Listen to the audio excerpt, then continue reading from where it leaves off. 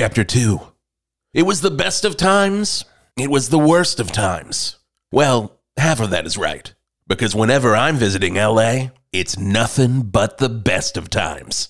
If I'm not spending my time in a beautiful mansion I co-own with David Coverdale in Bozeman, Montana, or the avocado and marijuana farm I run in upstate New York next to my good friend Jan Hammer from Mahavishnu, I'm living that LA lifestyle. Just a little modest apartment above the Viper Room on the Sunset Strip. It's a place I can lay my head, listen to some great classic rock, and do lots and lots of fucking. Whisp Turlington is a man of simple needs. I like good food, great classic rock, solid conversation about classic rock on my radio show, and to test the boundaries of the flesh in an orgiastic feast for the senses on a nightly basis. And that's LA in a nutshell. Oh, God, who's at the door? All right, don't worry, listener. That is just a convincing sound effect of a door knocking that I'll have Scotty put in. Scotty, don't fuck this one up. But that person in this story also said knock knock at the same time. Knock knock, anybody ready to bone? And that person, Ray Manzarek from The Doors. The year is 1973. Ray has moved in next door to my LA pad, and he is sad. Morrison has gotten fat and died, and I've been left to pick up the pieces.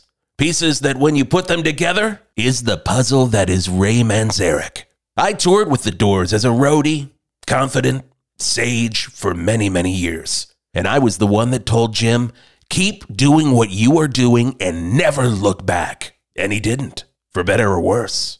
And now he was dead, and Robbie needed a shoulder to cry on. And a little bit more than that. Hey, Wisp. I found out about another orgy. This one's gonna be wild. He told me as I walked into my bedroom and grabbed my strap on. Look, I was trying to be a good friend, and he needed this to get through his grief. And I needed him to shut the fuck up about Morrison. If you thought he talked about Jim Morrison a lot in interviews and on the Whisp Turlington show, you should have heard him in real life, unhinged. And the only thing that could shut him up was a good, healthy orgy. Before you could blink an eye, we were at a mansion in Laurel Canyon that used to be owned by Don McLean, riding high on American Pie money. I had done an interview with Don for my show that went great.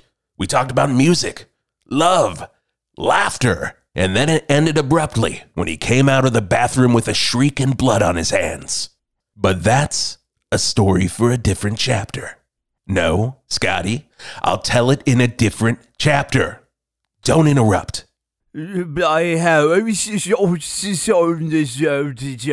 Mumbled a voice at the door.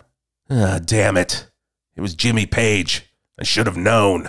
Jimmy Page? Oh, man. Hey, did I ever tell you about the Lizard King? Ray screamed as he barreled into the house. This wasn't going to be any ordinary orgy. Not with Page involved.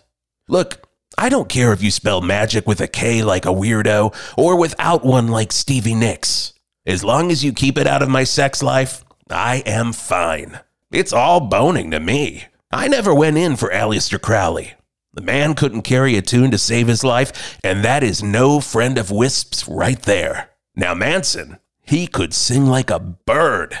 I even helped him write some songs for the Beach Boys, but his orgies were terrible. Life can be confusing, especially when Page is mumbling about opening up dimensions through cum.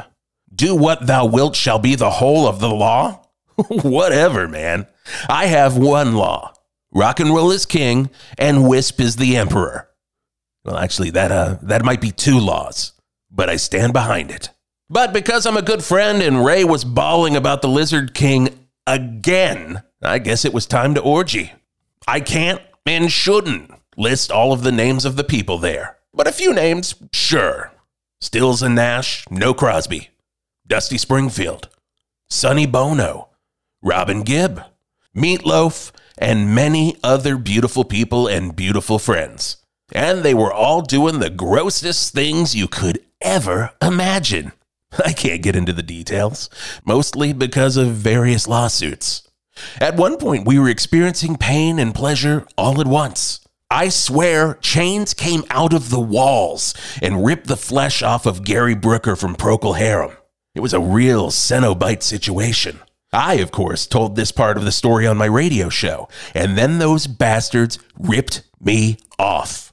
My lawyers are still dealing with Clive Barker on a daily basis. Whisp is coming for you, pinhead. Screamed out Page as he came for the 100th, maybe 1,000th time. Is it more impressive when he pulls out that solo in Kashmir? Or when you see just how much semen he can create?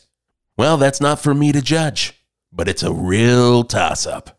Now, I don't know if it was the sex magic or just my imagination from the peyote Herbie Hancock provided in copious amounts.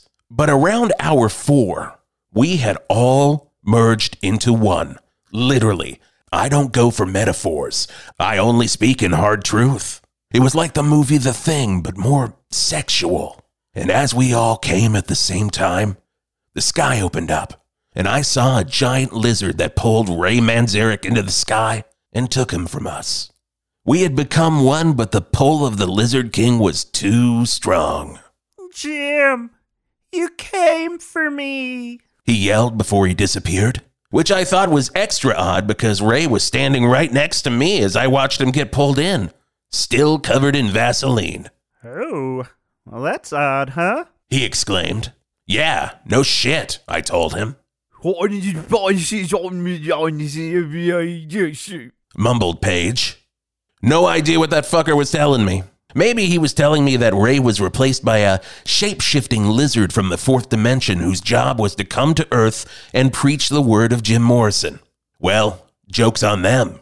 That guy never shut up about Morrison in the first place. Or maybe it was just the peyote talking to me. I do not know.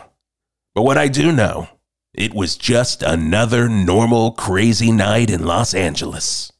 Holly Weird, you are the best. Don't ever change.